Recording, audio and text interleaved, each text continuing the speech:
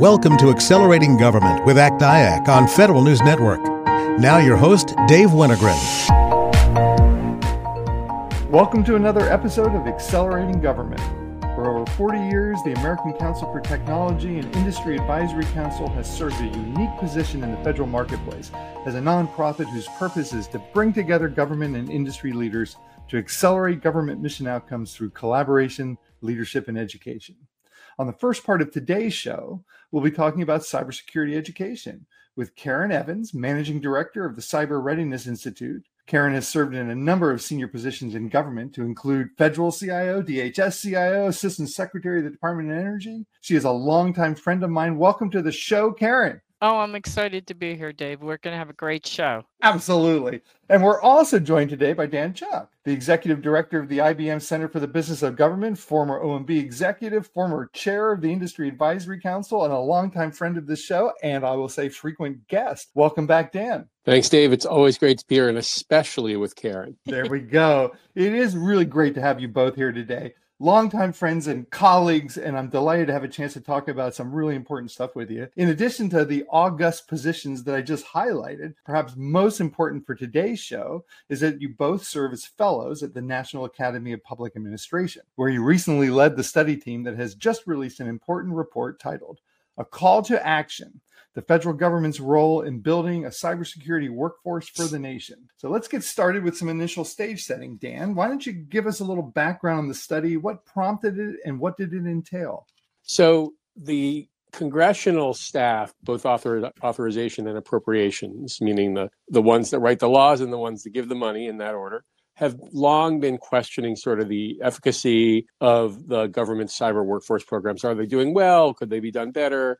What can Congress do to help? As part of that long-standing review, the DHS Appropriations Committee in December of 2020, actually, I think it was December 2021, I'm sorry, it was last year, basically instructed the DHS to contract with the National Academy of Public Administration or a similar enterprise to do a study of the DHS cybersecurity programs that are now held in the Cybersecurity and Infrastructure Security Agency, CISA, and their place in the sort of larger cybersecurity workforce realm in terms of government's activity and how that was driving forward better cybersecurity talent in the nation. So DHS decided to go ahead and do that work with NAPA. And the way that NAPA does studies, as you mentioned, they have a study team of the professional staff, and that study team is overseen by a panel of NAPA fellows. And Karen and I were the co-chairs for the study team, which also included a very distinguished fellows, Kostas Torregas, Danny Weitzner, and Mary Lou Goodyear. And that's what started the study. And the last thing I'll say is that we took the congressional charge and decided to answer a larger question. And we kept DHS and CISA and the Hill apprised of this along the way. And that was with the introduction of the White House National Cybersecurity Director's Office, also statutorily required, and Chris Inglis's role as the leader of that office. We realized that it might be a good time to step back and take a broader look at the cybersecurity workforce landscape across the government, DHS and elsewhere, and how that is helping to drive cybersecurity activity for the nation in terms of understanding where are the talent and skill gaps, how can the public and private sectors work together, and perhaps most importantly, how can academia and K-12 education and vocational education really work to up their game in terms of content and delivery that provided the skills to provide better cybersecurity workers in the future. And so with that large goal in mind, we set out to do our work. Very good. Karen, let's have you pick up the study story from there. Why don't you give us your thoughts on the study and also highlight for us some of the key findings? So there's a lot in the key findings, but part of the story, I think, is all of us, and we're talking about how long we've known each other, have been working on cybersecurity workforce issues. And NAPA had previously done a study on cybersecurity workforce issues that was out there and really looking at it and how do you do this, right? So there are a lot of efforts underway between what is happening at Department of Defense, what's happening in the intelligence community, and also what is happening at the National Institute of Standards and Technology through their initiative called the National Initiative for Cybersecurity Education. Nice. So that we're just affirming that the government has a lot of acronyms. But there were a lot of these efforts that were underway, And to Dan's point, we were saying, hey, there's this opportunity, and we wanted to talk to the Hill to make sure, not just focused on what CISA is doing in education, but what could really be done from a national workforce effort, and then how to do this. So there were key issues that the study team looked at, and some of the key findings, and it's not really going to surprise folks, right? Like, we need a national, but it's a government-wide strategy, but it's focused nationally on the workforce. And we outlined 4 elements associated with that, and it's not going to surprise folks because NIST had been working on several of these as well, right? And so this is giving the ability to accelerate that. So the 4 elements in the government-wide strategy that we were recommending needed to be in there was encouraging more people to choose careers in cybersecurity through outreach education, establishing education and training, and build upon competencies and alternate pathways, overcoming the barriers for recruiting talent and matching people to jobs, and then the ability to assess performance and promoting innovation in the workforce development practice. So those were the key tenets in the strategy. I think what I'd like to do is throw it over a little bit here to Dan. I normally cover governance, but I'm going to let Dan talk a little bit more about the governance. And then I'm going to say my favorite topic for me about the Bureau of Cyber Statistics. Thanks, Karen. So, Dave, one of the things we realized was that a good strategy only goes so far as the people and incentives to implement it. And so you need, especially in an area like cyber, where, as Karen mentioned, there's a whole lot of activity going on in a whole lot of places, and there are really good working level relationships. There's been coordination across different agencies, but there hasn't really been an agreement across agencies that a particular strategy is the national strategy. The closest thing is probably the NICE strategy that Karen mentioned. Even there, it's more, agencies were supportive of it, and they wanted to go forward. And so, as Karen said, in order to drive this in terms of a sort of a White House-led national approach, we thought it was important to match that with a governance framework where you'd have the White House Office of the National Cyber Director, and Karen and I have both worked in White House agencies at the Office of Management and Budget, and understand that, the importance of that role relative to an agency taking a lead is the sort of visibility, the representation from the center of government, the ability to command and help direct resources working across the budget process, and the ability to convene with, senior level executives, C-level executives. And so what we recommended was that there ought to be a governance framework where the National Cybersecurity Director is working with DHS and NIST and the National Security Agency and all the other players, and develop a sort of a set of roles and responsibilities and a governance framework that could implement the strategy that Karen was describing. And that without that, you'd sort of still have a strategy, but everybody would sort of be interpreting it in different ways, and it wouldn't get necessarily done. And the final thing I'll say on this is that it gives sort of a place for senior executives at the private sector level to kind of come in and help understand what can we do to help direct our workforce efforts and our work with academic institutions to drive how they design their curricula. So a lot of different reasons for sort of stepping up the governance framework. And then the final thing we recommended was, in order to do this, we need to have a measurement system to ensure whether the system is working well. And I'll turn it back over to Karen.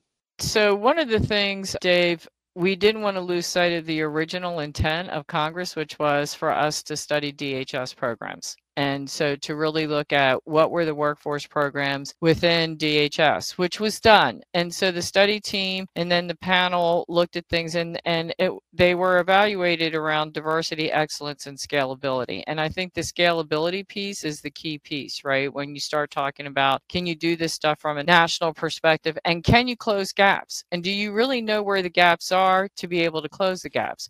And so that was a lot of the discussion that the panel had, was because several of these programs within CISA said, oh, if you just give us more money, we'll be good to go and we can close the gap. And then we were like, well, we haven't studied it enough in depth to know that they're closing the right gap. And you have to really look at these metrics. So this concept of a Bureau of Cyber Statistics has been floated out there. It was being focused primarily on incidences and collecting information on incident responses and those types of things along the lines. And we said, hey, if you're going to do that, then we should really take a look at a cyber statistics agency that is similar to like the Bureau of Labor Statistics. So that's a good place to leave it. We're going to take a short break, and when we return, we'll have more on cybersecurity and the report with Karen Evans, Managing Director of Cyber Readiness Institute, and Dan Chinock, the Executive Director of the IBM Center for the Business of Government. I'm Dave Wennergren, and you're listening to Accelerating Government, brought to you by ACT-IAC on Federal News Network.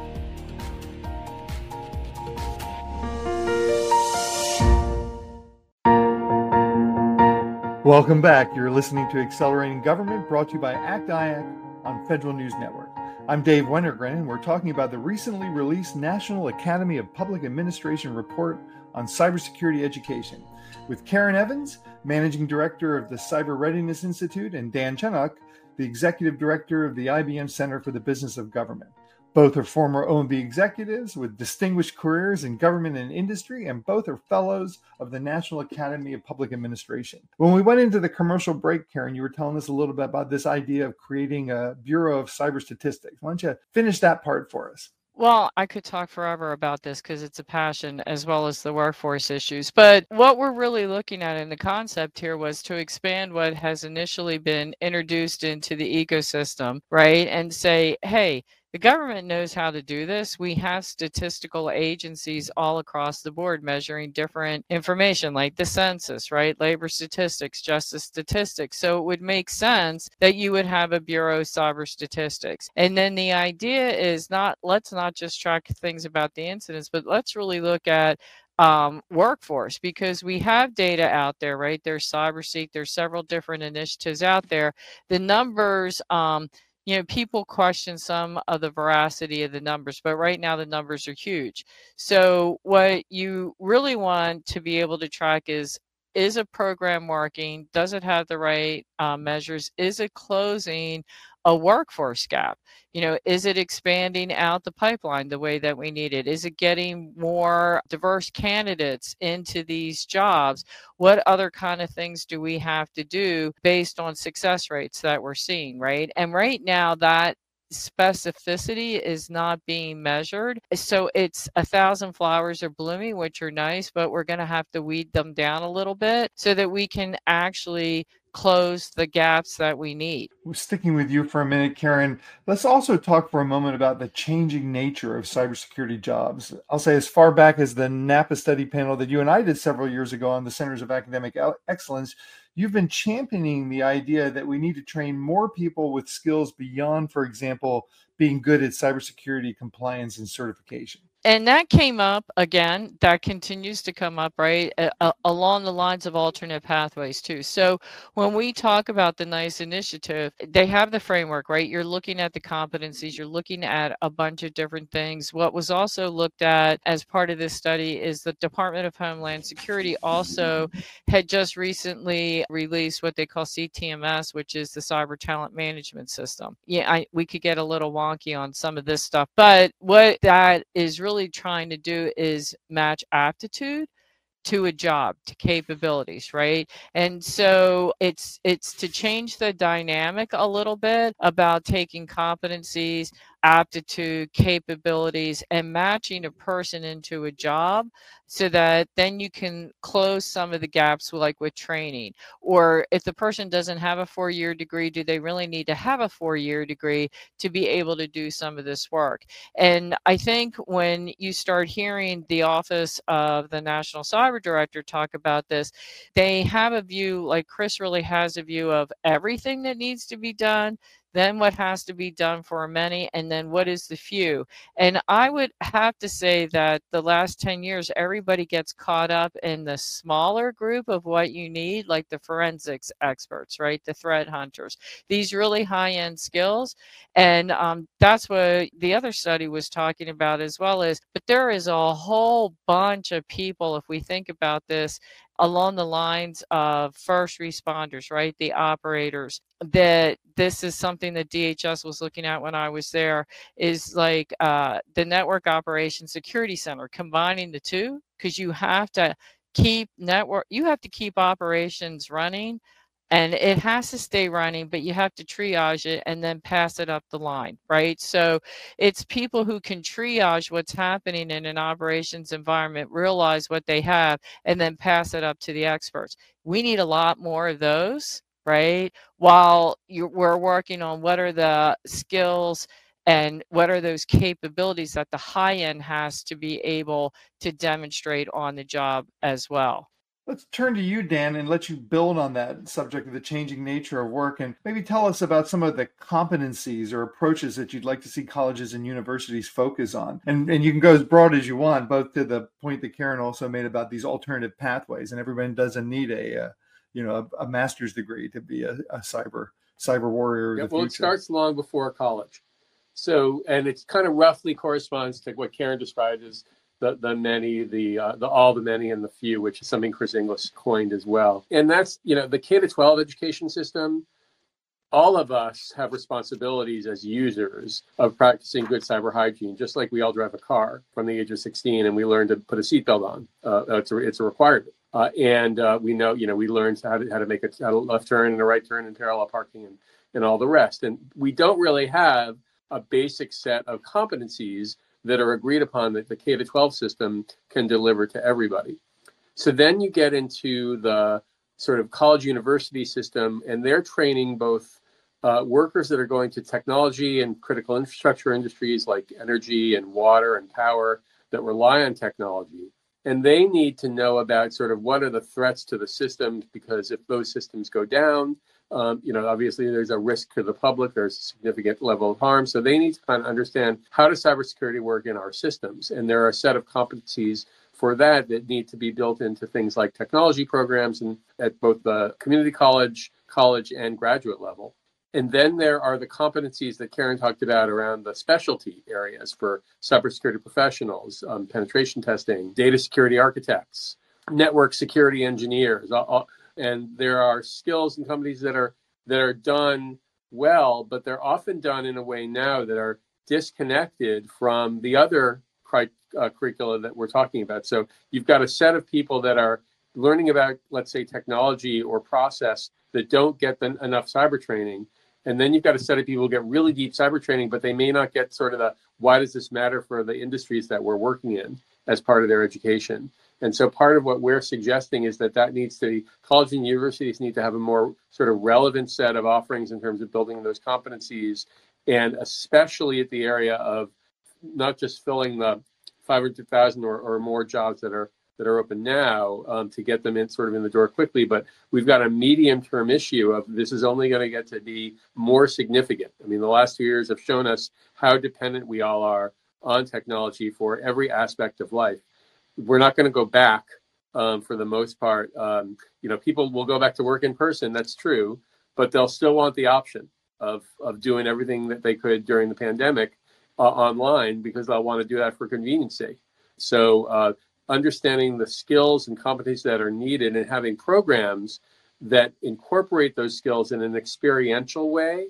So it's not just a classroom experience, but that you get like internships or basically practice sessions with companies where they're coming in, the ability of people to maybe take a year off in the middle of their career to retrain. All of those things are part of this kind of how do we create pathways to build competencies to address the skills and needs that Karen described. I wanted to add on to that our panelists also brought up is you can have the overall governance structure, right? The overall strategy, but I think what you're going to find is, and it's like pockets of excellence, and it'll be geographic, right? And it's going to take the partnership of the academia, the industry in that area, right? As well as the public sector. And so that was highlighted, like there are best practices that are out there that are working really well in some communities because they bought this total integration of the key industry, their education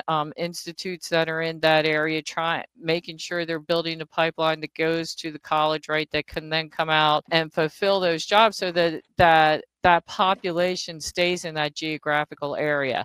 And so, we looked at what was that was working well, and it was that partnership, right? And it's going to take that community of industry, academia, and public sector folks to make that work.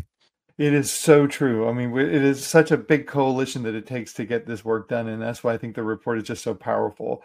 Not a whole government plan, but a plan for the entire nation. We're going to take a short break now. And when we return, we'll have more on the cybersecurity education report from the National Academy of Public Administration, co-led by our two guests today, both NAPA fellows, Karen Evans and Dan Chinnock. I'm Dave Wennergren, and you're listening to Accelerating Government, brought to you by ACT-IAC on Federal News Network.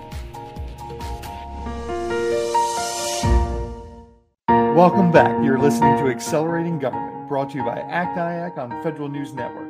I'm Dave Wennergren, and today we're talking about the recently released National Academy of Public Administration report on cybersecurity education with former government leaders and current industry executives, Karen Evans, Managing Director for the Center for the Cyber Readiness Institute, and Dan Chinnock, the Executive Director of the IBM Center for the Business of Government. So Dan, we'll come back to you and say one of the keys to success will actually be to attract and retain the federal cybersecurity workforce of the future. Why don't you share with us some of the thoughts and recommendations that you all came up with on the importance of pipeline building and how do we actually get folks to come in? Yeah, so that's a great question. And I happen to be at a conference right now on the future of work. So it's a timely topic, not just in the cybersecurity field, but across for all professions as they think about sort of what happens in the post-pandemic new normal and how do we attract people into public service professions around that. And in this case, it's sort of, again, starting with the opportunities for people to understand that they can have a career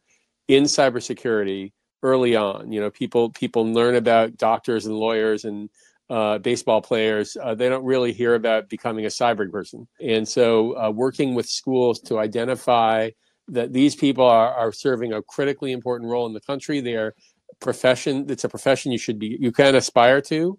And there are a set of skills and competencies per our last discussion that you need to develop to enter that profession.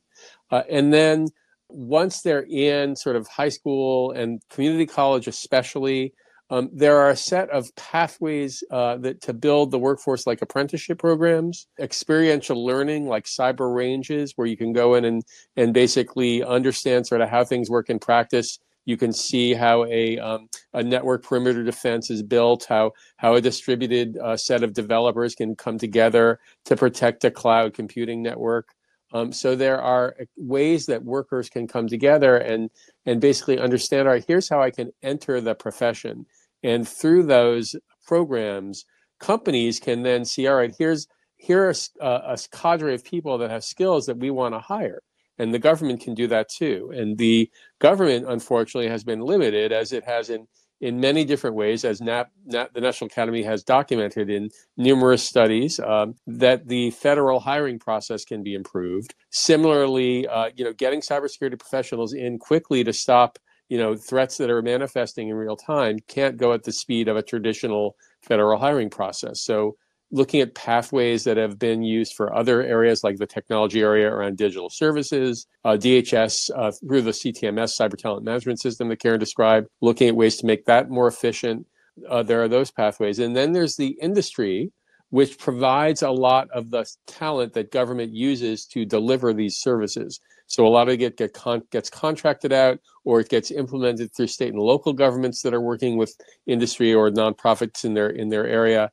And sort of understanding the ecosystem of people that provide for these jobs and understanding a way to and what the report talked about, matching people to jobs, sort of saying, all right, here's a set of competencies, here is a set of open jobs, let's do a better job of brokering so that people can see, all right, I'm going to have the basic skills, I'm going to have the experiential learning, and then I'm going to be able to find the right job for me.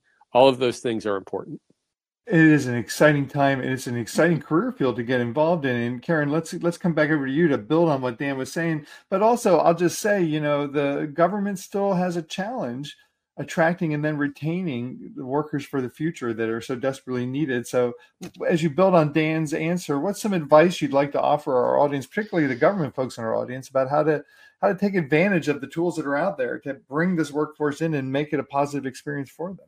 So there was a couple key things that Dan said that I want to highlight, and I think this is the crux of the issue. And when you start talking to a bunch of people that are in this field, and he used the word profession, and he talked about the cybersecurity professional. And we do not, to this day, have a clear definition of what a cybersecurity professional is, because it's multifaceted. That is what the challenge is. That's the challenge in this field, because it's diverse in what you're looking for. So it has a lot of different meanings, and because it has so many different meanings, it's hard for people to create the pathways, right? And then to remove the barriers or the perceived barriers that are there.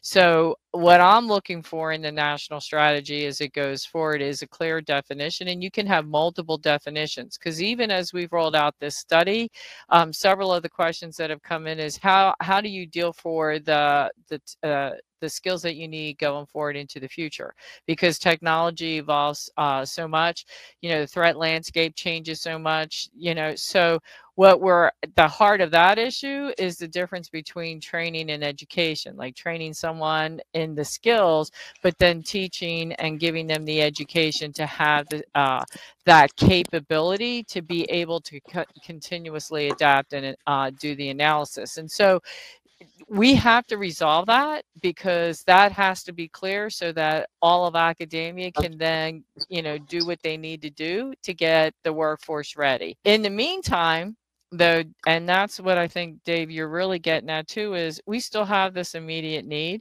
We have to be able to close the gap. And how can we do this? And I think some of the immediate need can be addressed by going through non-traditional types of approaches. If you believe that STEM is the reason why we have this shortage, well, okay, that's a mid to long-term issue that's not going to be fixed, because we don't have enough people in STEM now. And can we live with that gap? That means that we look at like reskilling. If the government's going to continue to require a 4-year degree, as long as I have a 4-year degree and the person can show the aptitude, then let me retrain them, into another job that we can have them do this. And you need to have multiple skills in this area. Like some of the best people through my previous work with the U.S. Cyber Challenge were like communications people. Like they did a great job because they just looked at the world very differently when they were on the team. There are promising things out there. And that's what we talked a little bit about, the CTMS system. When that works, the whole idea is like, it's your aptitude. You go through a series of, in essence, tests, and then there's questions. There's a bunch of different things that you do, and it matches you up to the other side. The key to that is the government has to be clear on what the competencies are, right? So you have to have a clear definition of what these competencies are in order for the person to make it through to match them up. So that'll be part of the challenges. But I think, non-traditional types of things, community colleges, looking for diversity in this, going into, not looking at, not that I don't like Stanford or MIT guys, I do, but it's like looking at different pools of people, going into some of inner cities and going to those colleges and going to those community colleges and recruiting out of there is really going to give you that diverse workforce that you're looking for. And then offering alternatives. There are things that the government can do that private industry can't do. For example, like one of the things I used to do when I was hiring is we have the ability to forgive student debt. And so you can offer that as an incentive to come in. It's hard to get through some of these other hoops, but we have the ability to do that. And so we can do those things. We used to make the argument about mission, but, with the way, especially in the energy sector, the mission is really pretty critical on the private sector side because the infrastructure is owned by the private sector. So it's hard for us to differentiate mission in some of these different areas, but there are other tools that we can use until we'll need congressional help to be able to open up the aperture. All right, Dan, we've got about 20-30 seconds left. You get to have the last word on the report. And so it's our hope that this is going to be actionable, and there We have a couple of other events that are coming up that we'll be talking more about, working with folks like Ron Sanders at the University of South Florida Cyber Institute that he runs, working with the White House office. We'll be having more dialogue later in the spring. So the key is to not let this sit on a shelf, to actually develop an understanding of the competencies, an understanding of the credentialing necessary, the apprenticeships and practical programs to enable people to enter this field in a way that makes a meaningful impact and improve the cybersecurity posture of the nation. Excellent. And that's the place where we'll have to leave it. Karen Evans is the managing director for the Cyber Readiness Institute. Dan Chenook is the executive director of the IBM Center for the Business of Government. Both are outstanding fellows of the National Academy of Public Administration. Their report is titled A Call to Action, the Federal Government's Role in Building a Cybersecurity Workforce for the Nation. It's available for download both on the Federal News Network website and the National Academy of Public Administration website. Karen and Dan, thank you so much for your leadership. Thank you for joining us today. And we're going to take a short break. And when we return, we'll hear from John Marshall about shared services. I'm Dave Wennergren. You're listening to Accelerating Government, brought to you by ACT-IAC on Federal News Network.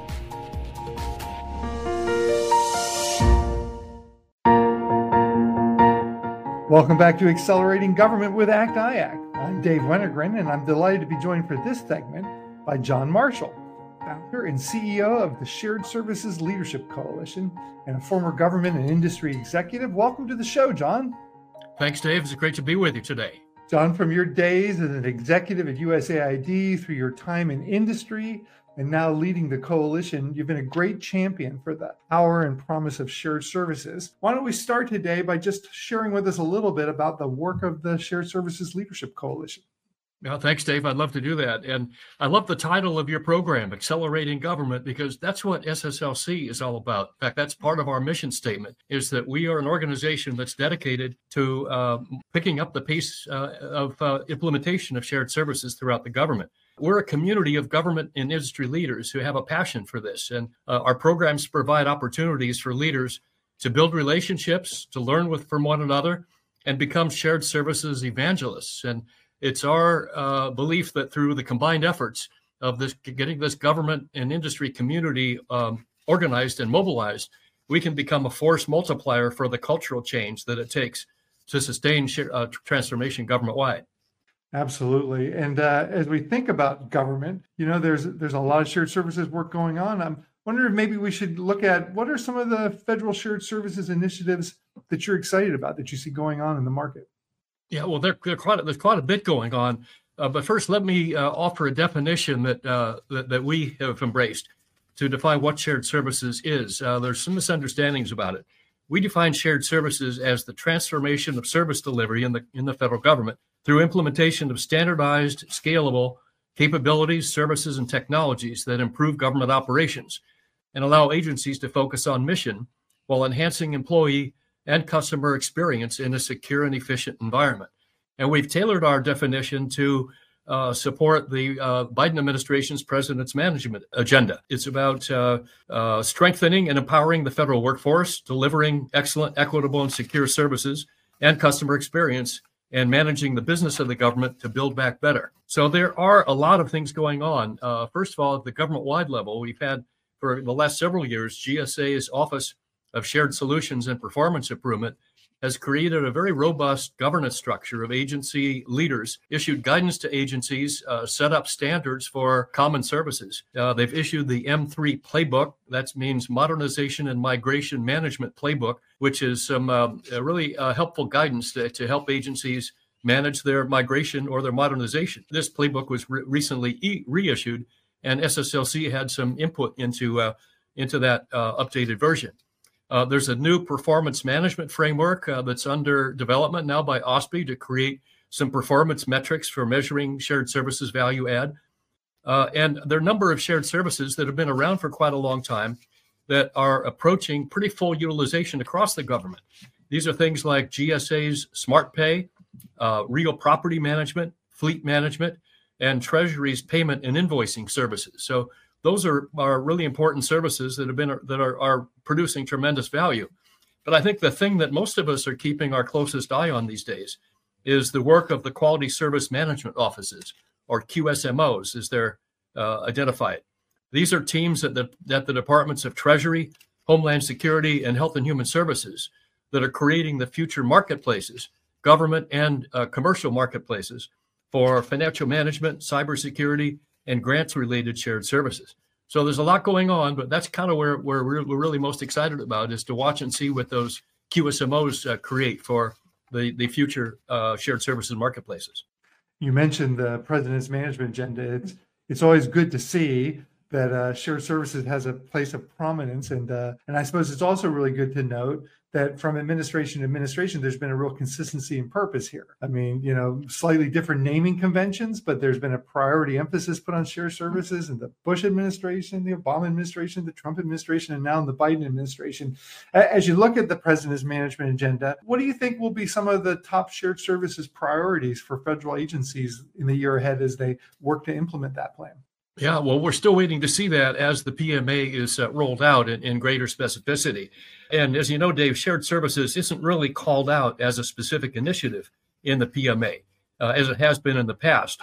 But we see shared services as an important enabler of all three of the priority areas defined in the PMA, the ones I mentioned a minute ago: strengthening, empowering the workforce, delivering excellent, equitable, and secure services, and managing the business of government. So there's a lot under there. That shared services isn't going away. It's kind of been baked into the fabric and the architecture of government modernization. And so the progress is continuing, even though it may not be highlighted quite as much as it has in the past. But there's an area where we see even greater potential in the future is in supporting direct mission delivery. When you think about it, we know there's massive duplication and overlap across the entire government. We've seen GAO reports every year pointing this out, and it just keeps growing larger and larger. It doesn't go away. But there are lots and lots of agencies with complementary or overlapping missions that could leverage shared services, for information sharing and other forms of mission support. Think about all the agencies, 8 or 10 agencies with some mission responsibility in environmental and natural resources management. Let's think of all the agencies involved in social services, whether it's HHS or HUD or education or Labor Department or the Veterans Administration, EDA, SBA. You would think there's lots of opportunity there to do better information sharing and technology services to manage all of those programs more effectively and focus in the government's response in more strategic and targeted ways. You got to add one other highlight here, Dave.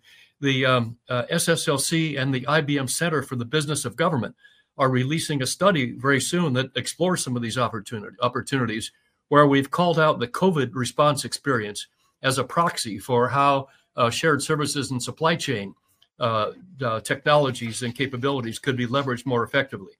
And we'll be sharing some of these findings at the upcoming Shared Services Summit, co-sponsored coincidentally by SSLC and ACT-IAC on April 28th. And we'll tell the audience more about how to register for that conference coming up. You make a really important point, John, and that's around this idea about, it's one thing to take common services and get those done, but when you start talking about the mission of the organization, that's when I think you really get the power of the value of shared services, getting the employees of the agency to get excited because it really is the mission that we're trying to get done. So I'm delighted to see that progress in mission delivery services. It's not easy work, though. And there are challenges. And I just wonder if maybe you want to share a little bit with the audience, like some of the challenges that we still face in implementing shared services solutions and maybe some advice you might have for folks. Yeah, thanks, Dave. And that's always the toughest issue. And it's a great question. But, I don't think I have anything really new to add here. It's change has been hard as long as humans have been on the surface of the earth. My wife keeps trying to get me to try a new toothpaste, but I like my old toothpaste, so I don't want to change. And we're all like that. But, when it gets to services in the government, it always gets down to the people. We may think, I'm implementing a new technology and it's really hard. But when you peel back the layers of the onion, it's never about the technology itself or the process. It's about the people. And when you're talking about shared services, it's about getting people from different cultures, different agencies to accept a standardized vanilla service and to let go of some nice to have kind of snowflake features. The other challenge is getting them to trust a third-party service provider to manage the services, as well as an agency may think they can manage it themselves. So it's always a challenge, and there's really no secret sauce. You just have to be very thoughtful, very intentional about engaging with your customers and key stakeholders throughout the entire process from the beginning to end. And this is why, incidentally, we think the PMA's emphasis on customer experience can be a change management game changer. The other indispensable ingredient is strong leadership, top support from the management of your agency and key stakeholders. You have to anticipate that some of your customers are going to be disgruntled and will complain to your agency head, to their appropriators and other stakeholders, and try to get exceptions to the shared service. Absolutely. Absolutely, John. It is like a new brand of toothpaste. It all comes down to letting go of personal control and being willing to try something new. John Marshall is the founder and CEO of the Shared Services Leadership Coalition. John, thank you so much for joining us today. And if you'd like to learn more about shared services, there's a great opportunity close at hand. On Thursday, April 28th, ACT-IAC and the Shared Services Leadership Coalition are co-sponsoring the 2022 Shared Services Summit. The event will take place at the Renaissance Hotel in Washington, D.C., and you can find a link to register at both the Federal News Network website and at our website, www.actiac.org. We've covered a lot of ground on two top topics today: cybersecurity and shared services, both important opportunities to accelerate mission outcomes through collaboration, leadership, and education. I'm Dave Wennergren, and you've been listening to Accelerating Government, brought to you by ACT-IAC on Federal News Network. Thanks for listening to Accelerating Government with ACT-IAC. You can listen to this episode and past episodes anytime in your podcast feed. Search for Accelerating Government on Podcast One, iTunes, or wherever you get your podcasts.